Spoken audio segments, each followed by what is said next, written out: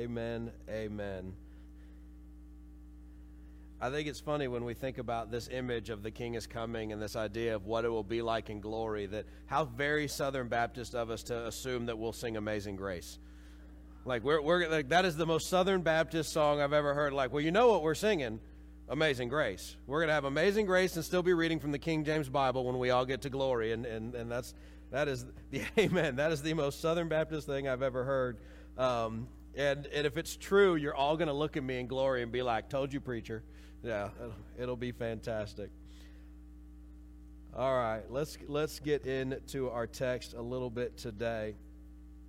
One of my favorite movies when I was younger, and you guys probably hear me do movie references more than you realize, but I love movies, and I always have. I worked at a movie theater. Bob Moore and I have that in common, and have always loved movies. And one of those movies that I've always really liked came out in 1998, and it was a film called Rounders, starring Matt Damon.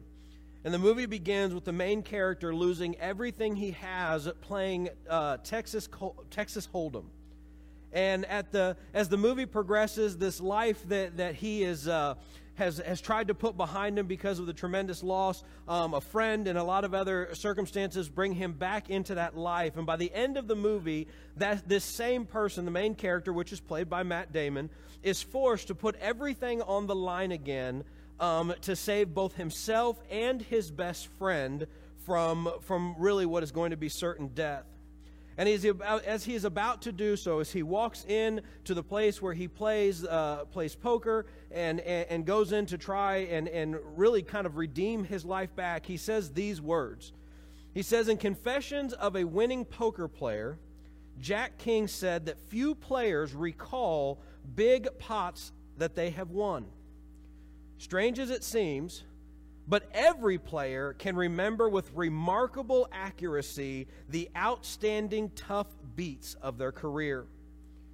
Now, you may be wondering, what on earth does high-stakes poker have to do with our passage of Scripture today? We would not think that those two things go together. But it is because that today we are talking about failure. The main character in the movie is haunted by his failure.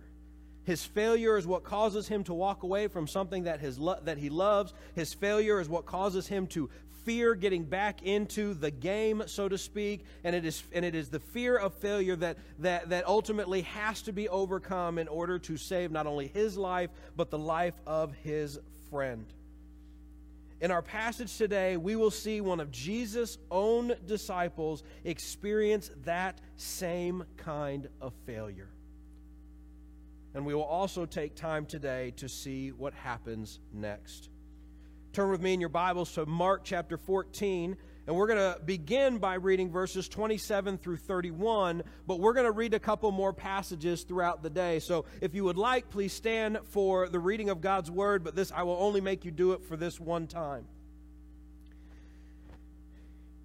In Mark chapter 14, starting in verse 27, it says this, "And Jesus said to them, 'You will all fall away, because it is written, I will strike down the shepherd, and the sheep will be scattered.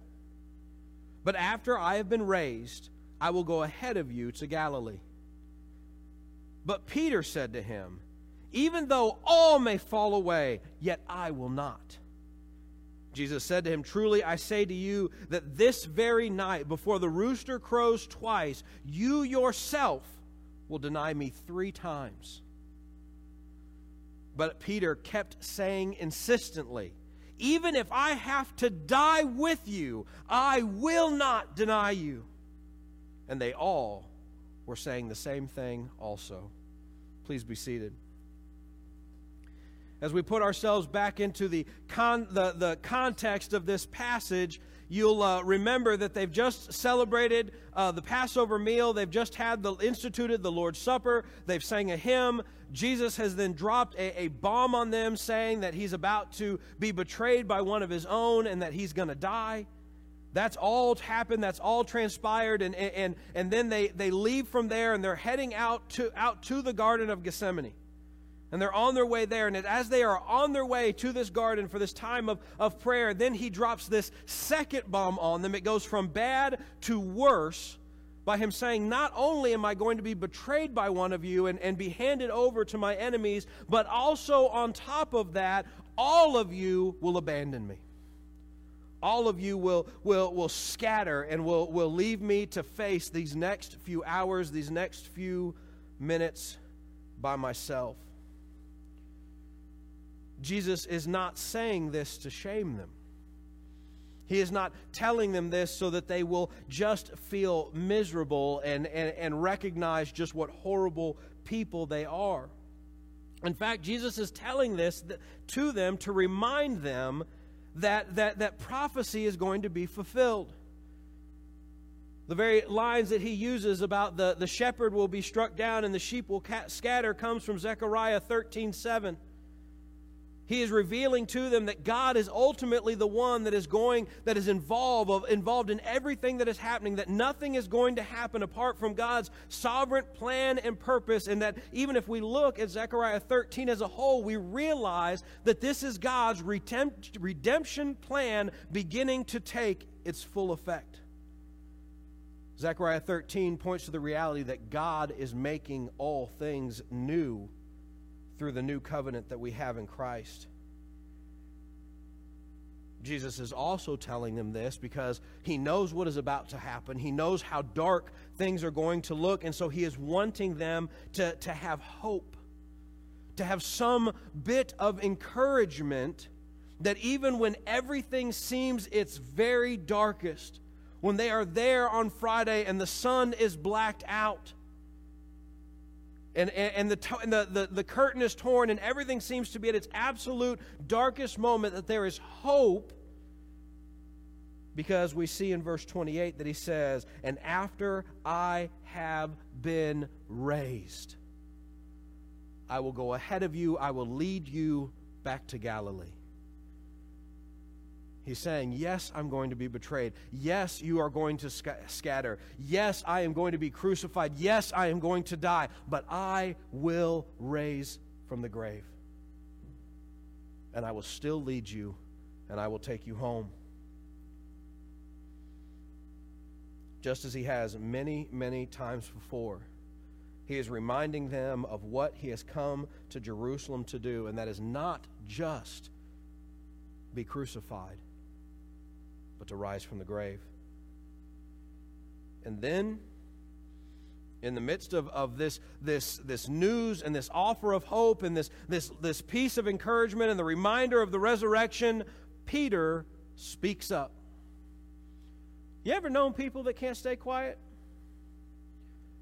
My wife's not here, or she would be looking at me as one of those people who can't stay quiet. I relate a lot with Peter because there are times I always know that I have said too much right after I've said too much. I'm the guy that something comes out of my mouth and maybe it's Philip, maybe it's Joe, usually it's Dennis, and I say it and I go, nope, I should not have said that. I should not have said that.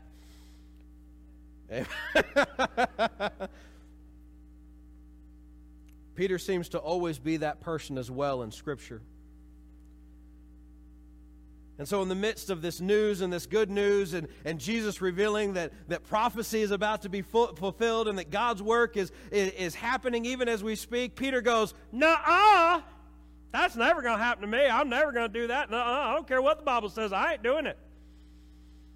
I'm not making that mistake. Jesus, I will never do that. Even if everyone else does it. I love verse 29. Everyone, all of these other JV, half-hearted, sissy boy disciples, they may all fall away, but not Peter, because I won't do it, because I'm big and I'm bad and I'm tough, and I won't, even if I have to die right alongside you, I won't deny it. Gotta love him. Gotta love Peter. If we didn't have Peter, it'd be very easy for us to get discouraged. But Peter gives us hope too. More often than not, we mess up, we stumble, we fall from grace in our walk with Jesus. And when we feel like we have no hope and no encouragement and we are worthless in our walk, Peter is there, and we can see what he's done and what God has done through Peter. We can recognize that he did it first, and we're offered some hope. So what has Peter done?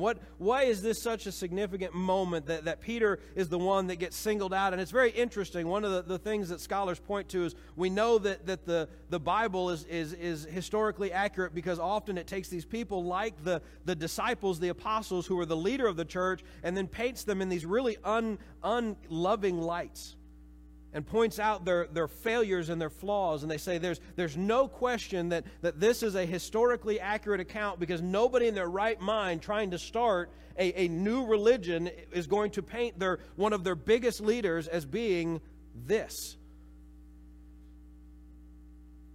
But Peter falls into one of the greatest mistakes that often we can as people who follow Jesus. Because Peter is saying here, that will never happen to me.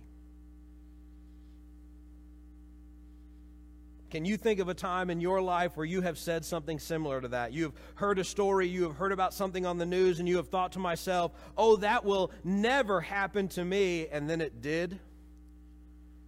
I would wager if you are a parent in the room, there is at some point in your life as you were parenting your children, and back when you were a perfect parent, which means you did not have children, you said, oh, I'll never do that. And then you did. Because once you realize what those children are like, sometimes you'll say anything to get you to be quiet.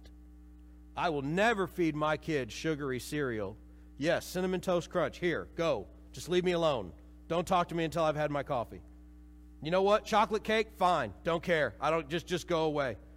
By all means, eat a box of Nerds for breakfast. Right now, I just don't want you here. We're all like that, right? We say, oh, that'll never happen to me, but it does. These stories can be funny, but often when it comes to our relationship with Jesus Christ, it can be heartbreaking. If we took a moment to reflect on how many pastors, how many family members, how many other godly people have fallen and walked away from the faith because they bought into this lie that certain things would never happen to them.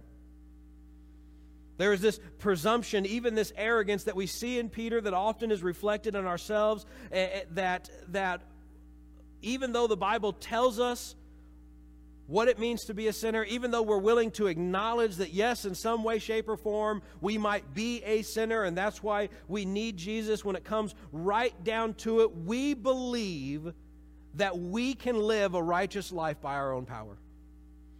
Somewhere deep in our heart, we think that when we look at the temptations that happen, when we look at Peter, when we look at what happens in Scripture, we say, no, I'm better than that. I would never do that. No, I'm too smart for that. And so I don't need to worry about that sin or that temptation. I don't need to walk circumspectly. I really truly believe that I can do this right even apart from Jesus. We might not say it, but anytime we say, oh, that would never happen to me, in a way, we're turning to Jesus. We're speaking to the Holy Spirit that dwells inside of us, and we're saying, hey, this one area of my life, I don't need you here. I've got this. This is why in Scripture we read statements like this. Proverbs 16:18 says, pride goes before destruction, and a haughty spirit before stumbling. 1 Corinthians 10:12 says, therefore let he who thinks he stands take heed so that he does not fall.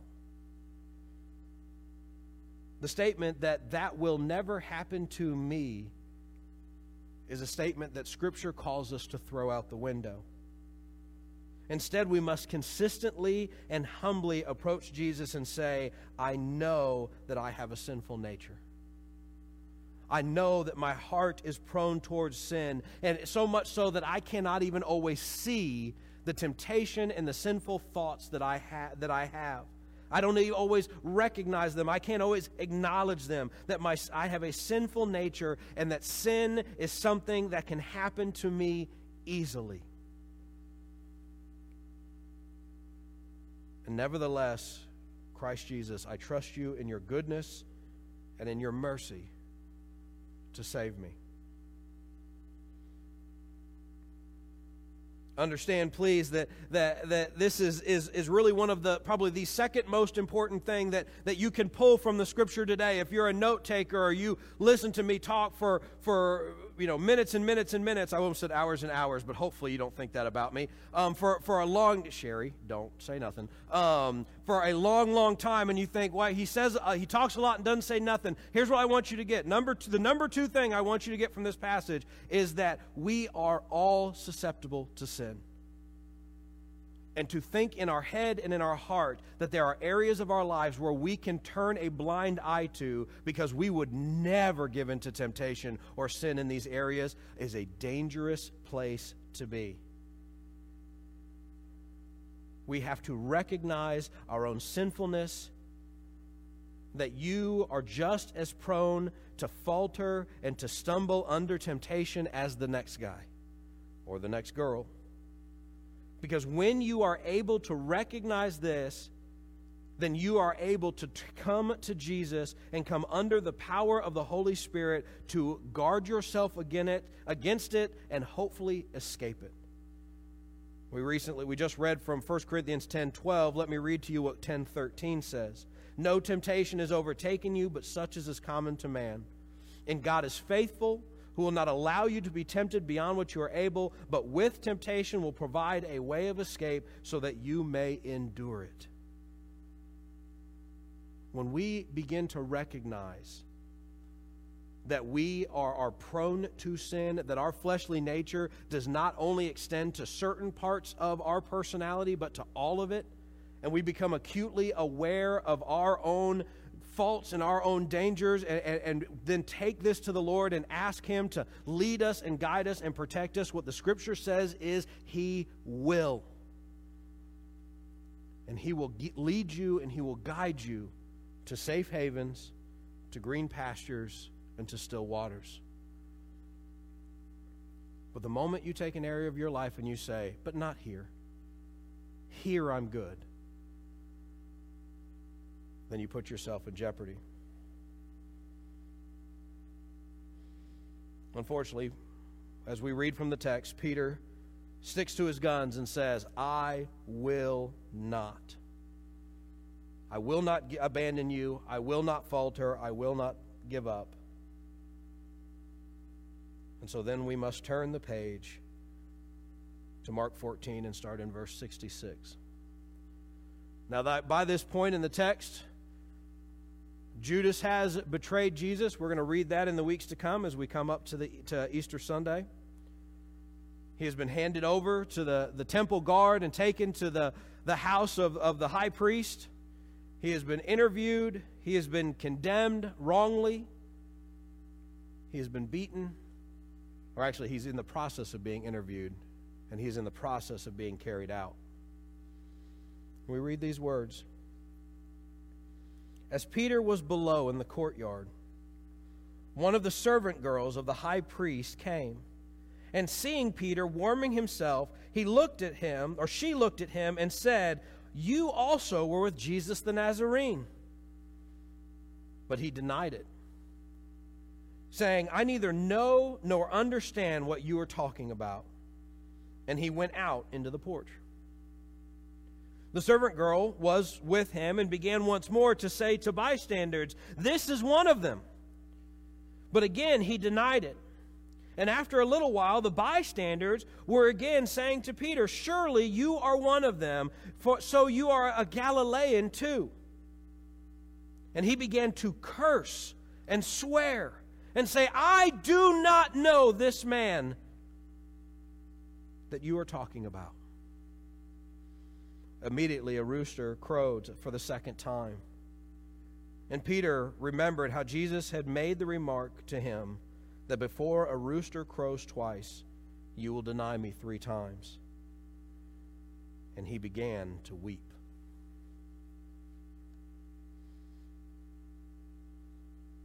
So Peter, who was convinced that even if it meant dying for Jesus, that he would remain with Jesus.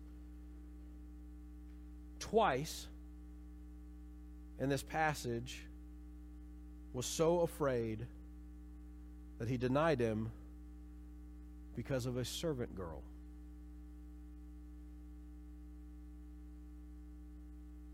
Finally, in the last time, when that servant girl had begun to draw a crowd, he denied him so thoroughly that he began to make oaths and swear and say, on my whatever, I swear to you, I don't know that man.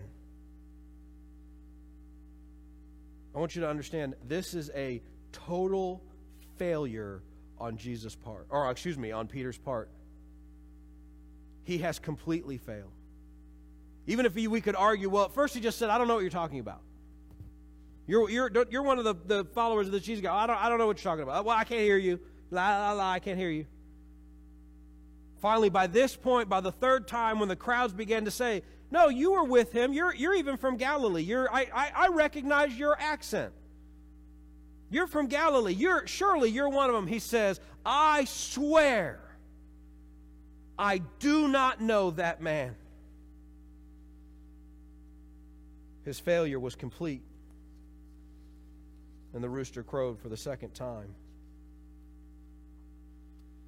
And he knew. He knew he'd failed. And he wept over his failure. When we think about our own lives, and there are many times in our lives as we walk with God and we were going to fail to walk with God, and sometimes those are little things.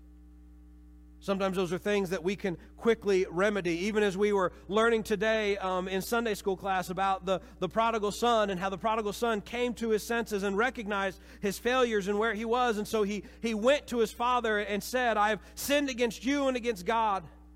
And if you would just make me one of your servants, that would be enough. And we see there a man who recognized his failure and returned to his failure. And unfortunately, so often in the church, we have people who fail. They try to walk with God, they try to follow the Lord, but because of something that happens in their life, some temptation they give into, they fail and they fall. And the sad thing about that is we see it over and over again, is they are too ashamed to return. They fear the judgment. They fear that they're going to walk into a hostile or unloving place. They fear what might happen if they said, I'm sorry, I was wrong. Sometimes we just fear being wrong. And we don't want to admit, as I said earlier, we're willing to say, oh yeah, I'm sinful and I'm not perfect, but we don't like to actually go, here. I messed up here. And I was wrong here. And here is an example. Here is the proof of my sinfulness and my need for a Savior. And so many never return. And even today, still live with the shame and the belief that they have no place in the body of Christ, that they are not welcome. Brothers and sisters, this is a lie. Imagine for a moment if Peter, upon seeing his failure and recognizing that he had not gone through with the promises that he had made, had walked out the door, wept, and then proceeded back to Galilee into his fishing boat. Where would the church be today? Where would the Scriptures be? Where would our hope be? But praise be to God, this was not the end of the story. Now, Mark hints at this, but Mark likes to leave things hanging just a little bit. And while this may be the end of the story in Mark until the very, very end where Peter is mentioned once again, I want to turn to another passage of Scripture where we see a very different story. Now, we could go back over to the Gospel of John, and in John chapter 21, we could read about Jesus as he spoke to Peter, and he called Peter back into the ministry with the questions, Peter, do you love me? And how in that moment, Jesus restored Peter to his ministry. But I want to read to you from a little different place. And I want to read to you a restoration of Peter that can mean something to us today and move us into the weeks to come. I want you to see what happened to this Peter who was intimidated by a servant girl. Turn with me over in your Bibles to Acts chapter 4.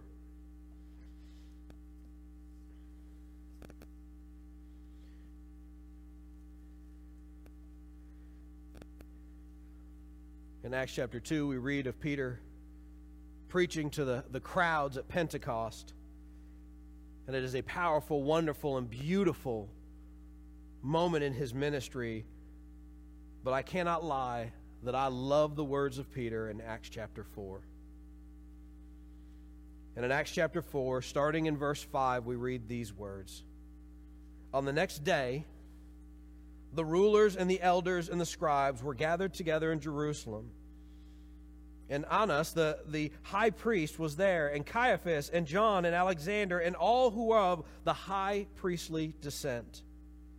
And when they had placed them being Peter and John, in the center, they began to inquire, by what power or in what name have you done this? See, they had helped somebody. They had performed a healing.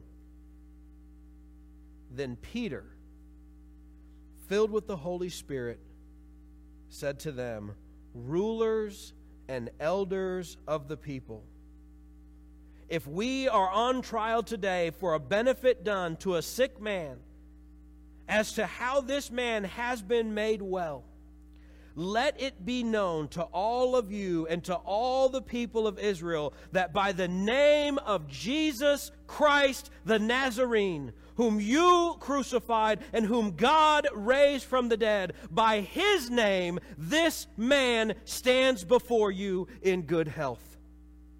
He is the stone which was rejected by you, the builders, but which has become the chief cornerstone.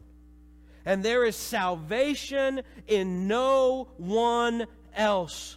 For there is no other name under heaven that has been given among men by which we must be saved. What a comeback!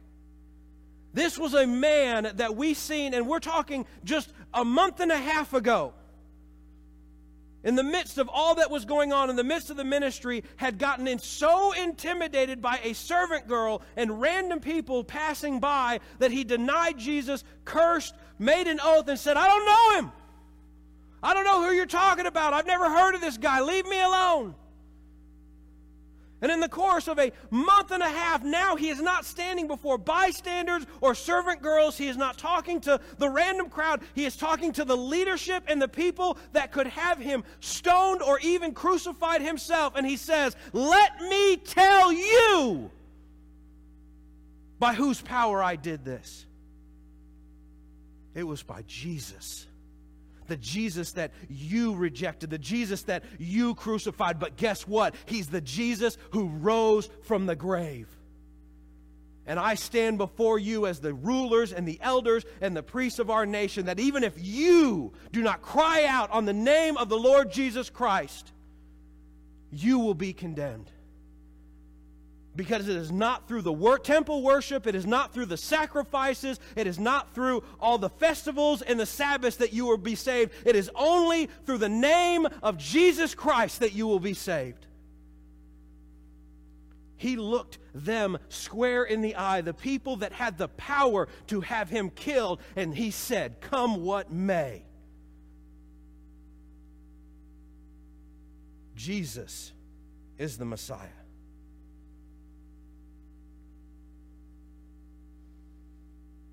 All too often, we think in the church that if we fail, it's over. That our service in the church is over, that our witness is over, that God cannot use us, and that He doesn't want us. Because of the times that we have failed, we believe that we have wandered too far and that we are nothing more than damaged goods. But brothers and sisters, this is a lie born straight from the enemy.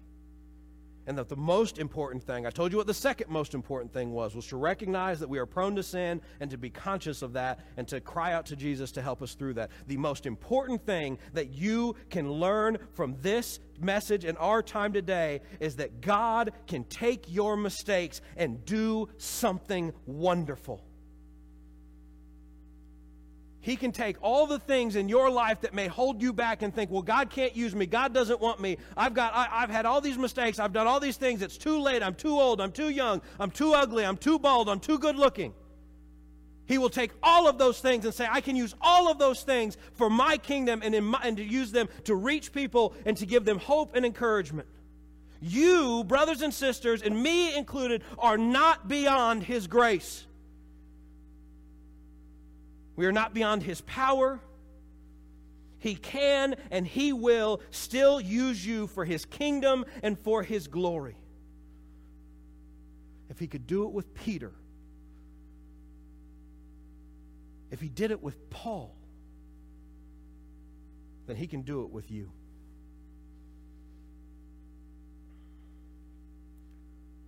I want to leave you with the words of Paul on this subject. In 1 Timothy chapter 1, writing to his protege, he says these words, I thank Christ Jesus our Lord, who has strengthened me because He considered me faithful, putting me into service. Even though I was formerly a blasphemer and a persecutor and a violent aggressor, yet I was shown mercy because I acted ignorantly in unbelief. And the grace of our Lord was more than abundant with the faith and love which are found in Christ Jesus. If this was true for Paul, and if it was true for Peter, it's true for you. So what you going to do? Are you going to let your past failures become the excuses that keep you silent and sitting on a pew? Or are your past failures going to be the fuel that moves your ministry to reach lost people that only you can reach, and to serve in the church in the ways that only you can, for the glory of God and for the kingdom of God? Let us pray. Our gracious God and King, Lord, we praise God. We praise You for Peter. Lord, we praise You for Peter because we know that Peter shows us that You will use anyone, and that You can use anyone, and that no one is short of Your power. No one is beyond Your grace. My God and my joy. Lord, I pray today is a day that every single person in this room will cry out to You to liberate them, to emancipate them from the chains that are keeping them from serving You with all their hearts.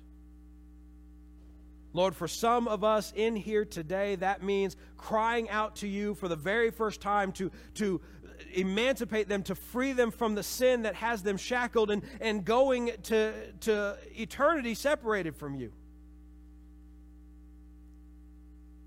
But God, for many of us, it just means that we need to cry out to You to release the chains that are preventing us from serving You with everything we are. God, I pray whether that is someone watching this online, listening to this as a podcast, or in this room today, Lord, I pray that they would cry out to you and that you would restore them and that you would move them to serve your kingdom wherever they may be. And that through that the lost may be found, the weak may be strengthened, and hope may be preached to the oppressed. God, we ask these things in the precious name of Christ. Amen.